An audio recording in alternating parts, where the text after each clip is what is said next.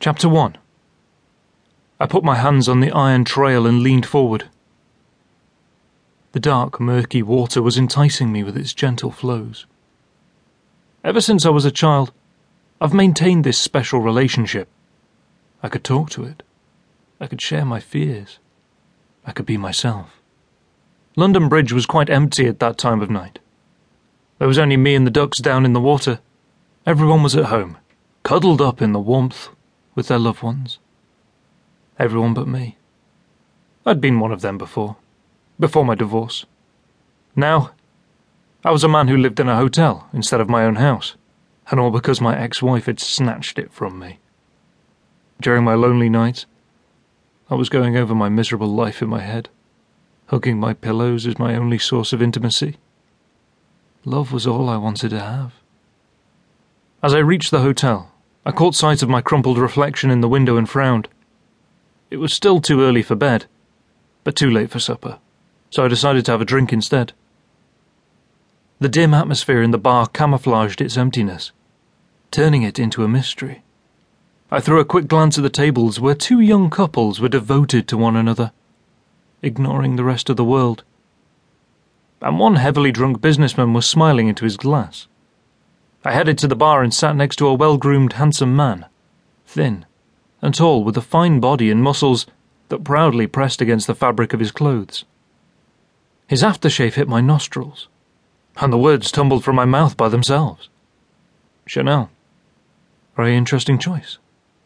The man smiled at me, and two charming dimples appeared on his cheeks.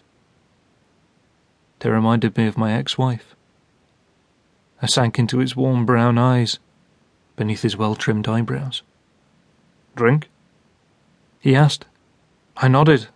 The barman slid a whiskey in my direction, and I grabbed the cold drink. My dry throat devoured the contents of the glass, savouring the trail of fire it left in its wake. The man smiled again. He ordered another. I felt relaxed.